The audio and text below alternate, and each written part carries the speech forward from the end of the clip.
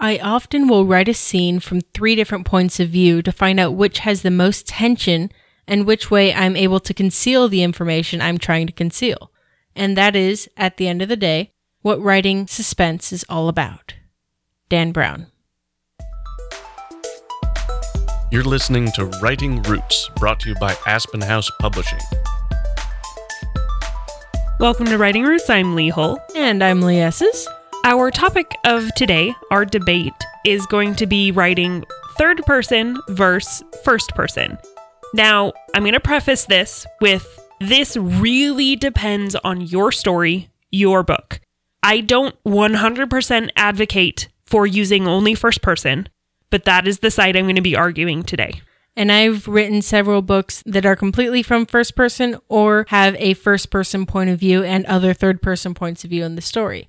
First person has a place. I am arguing that it should not be the default. Third person works as a better default for you unless you have a specific reason to use first person. So, what was the point of view in the last book you read? Third person, but in the series, he's also taken first person. What about your favorite book? First person. And what do you write? Mostly third person. What about you? What about the last book you read? Third person. And your favorite book? Third person. And what do you write? Currently first person, but usually third person. I'm curious why you chose first person, because you're writing a prosy mystery. Yes, I get there's a limited point of view in a lot of that, but that would be really hard to write. You chose a very difficult bite of the elephant to start with. Because that is what's common in the genre. And that is another part that determines what point of view to use, is what is common in your genre. So I wrote Toxic and KD Ratio as a cozy mystery, and I recently discovered there's also a subgenre of that called prosy mystery that also is written for guys, which is awesome. But a lot of the other mysteries that I've read are in first person because it does limit the information. It is actually, to me, easier to write a mystery where they don't figure it out until the end from a first person point of view than a third person point of view. But a lot of the mystery, suspense, thriller stuff will have mostly third person, and maybe the hero be first person, which is what you'll see in my Chroma series. That's what you'll see a lot of in Jack Reacher. But some genres, especially like YA, will definitely lean toward first person. So here is the main reason why first person works. It creates an immediate intimacy with the characters, with the events. It puts the reader in the story because suddenly they are the narrator in some ways, because they're reading it from that first person I, me perspective that we think of ourselves naturally. I get that in an escapism kind of way, but I tend to get frustrated because I wouldn't make the same decisions. If a reader has an opinion of if they'll read only one or the other, you're going to get a lot more readers that will read only third person than will read only first person. So statistically, at least in my experience, you're going to appeal to a broader audience by leaning toward third person. And this is another reason why the genre makes a big difference, because in young adult fiction, where a lot of the purpose of young adult fiction is escapism, first person is most common. In a slight shift from that, but I want to kind of throw this in there, YA also does a lot of the present tense. I am doing this instead of I did this. That's a specific style to a specific genre that appeals to only a specific group of people. The majority of the people I talk to really don't like present tense.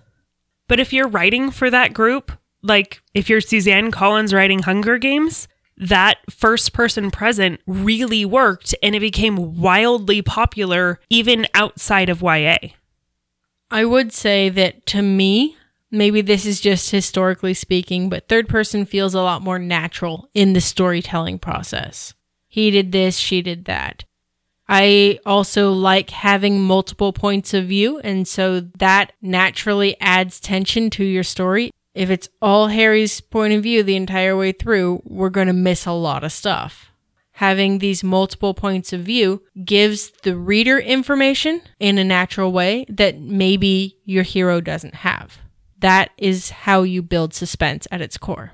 But if you want to conceal information, having only one character to have to write from makes that almost easier, because you control what that character notices and recognizes. You don't have to worry about head hopping to do just the right amount of information. I do want to clarify, because some people have a misinterpretation of what head hopping is. Head hopping is changing points of view in the middle of the moment without a clear, this is when we're changing points of view scene break. So I guess the better way for me to phrase that is without having to change points of view. We do not advocate head hopping under any circumstances unless you are going across a river and there are people underneath you and you're hopping from head to head. Another thing about first person is that it makes it really easy to immediately understand and know the main character. There are exceptions. Sherlock Holmes is actually not written from the main character's first person perspective. It's written from Dr. Watson's perspective. Which is an interesting way to build suspense in an era that was a lot of single character first person, this is what happened to me kind of storytelling. Because Sherlock has theories, Sherlock has ideas, Sherlock has information that Watson doesn't when approaching the scene. So you still have your point of view character as almost a Greek chorus character, so that Sherlock has to explain what's happening. It would be more interesting, I think, to show bits of Moriarty's point of view. Of, we're going to have this whole thing with the Red-Headed Society and have this guy just copy books by hand, and then do something with the books afterward. Being able to understand your villain's motives is super useful. And if you're writing from a single person's point of view or from first person, because those often go hand in hand, all you know about the villain comes from the villain monologue near the end of the story. I can appreciate that because I do really like to write from the point of view of the villain. That is a fun thing to do, and you can't really do that if you're writing in solely first person. But first person, especially for new writers, is a very easy thing to maintain. Because there are different forms of third person, there's third person limited, third person medium, third person omniscient, that creates confusion. So new writers will think they're writing one, but dive into a different form of third person without even realizing it. There's really only one first person perspective. The book of mine that you're editing right now is sort of a first person omniscient. So if you do interesting things like what Lee did with her book that's coming out and have that present tense telling a past tense story, that can be hard to maintain, but it's easier than maintaining a lot of the third person omniscient, third person limited, without trying to not accidentally bounce to the other. But when third person limited is written really well, I would say it's at least as intimate as first person, because you can feel like you're another character in the scene instead of trying to be this character who's making decisions you wouldn't. Your story that you have coming out next, there's a scene that I just edited where I really disagree with the main character. It's really hard for me to connect with her even though it's in first person. I think that problem also applies to third person if it's not done well, especially if you're doing third person omniscient and it feels like someone uninvolved is telling the story. You don't get that deep connection with the characters that you could in a first person point of view where you are the narrator. I guess I will give you a little bit on this one, in that first person is a very potent spice in your cabinet here. Have a reason to use it and use it really well. There are all sorts of reasons why you would use first person, and it usually boils down to what kind of information you want your readers to know. Now, if you have multiple characters, first person may not be your best option, so I'll give you that. Especially not all of them from first person point of view. that's very difficult to follow and to track from an audience point of view. For me, I am not good at naming my characters. First person's a great thing for you to have in that case. Yes. So the books of mine that you're editing right now, the main character never wants to name himself. Is it the main character that doesn't want to name himself, or is it you that don't want to name the main character? Maybe a little bit of both. My point is, have a reason to write in first person. If you don't, try in third person. I think you'll find readers will enjoy it a lot more. You know, I can't argue with you on that one. I can't come up with a debate for that because, again, I prefer third person in general. But first person is very useful if done right. It is very useful in romance. It is very useful in young adult novels because of that aspect of escapism.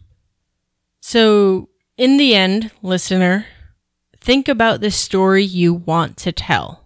Do you want to have that immediate intimacy, or do you want to have that broad suspense that comes with multiple points of view? Do you want to mix it up and do both? Or do you not want to turn off certain readers because you're doing one or the other?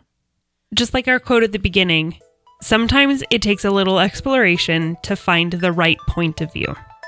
Explore everything you can. Explore all you want, so long as you write selfishly.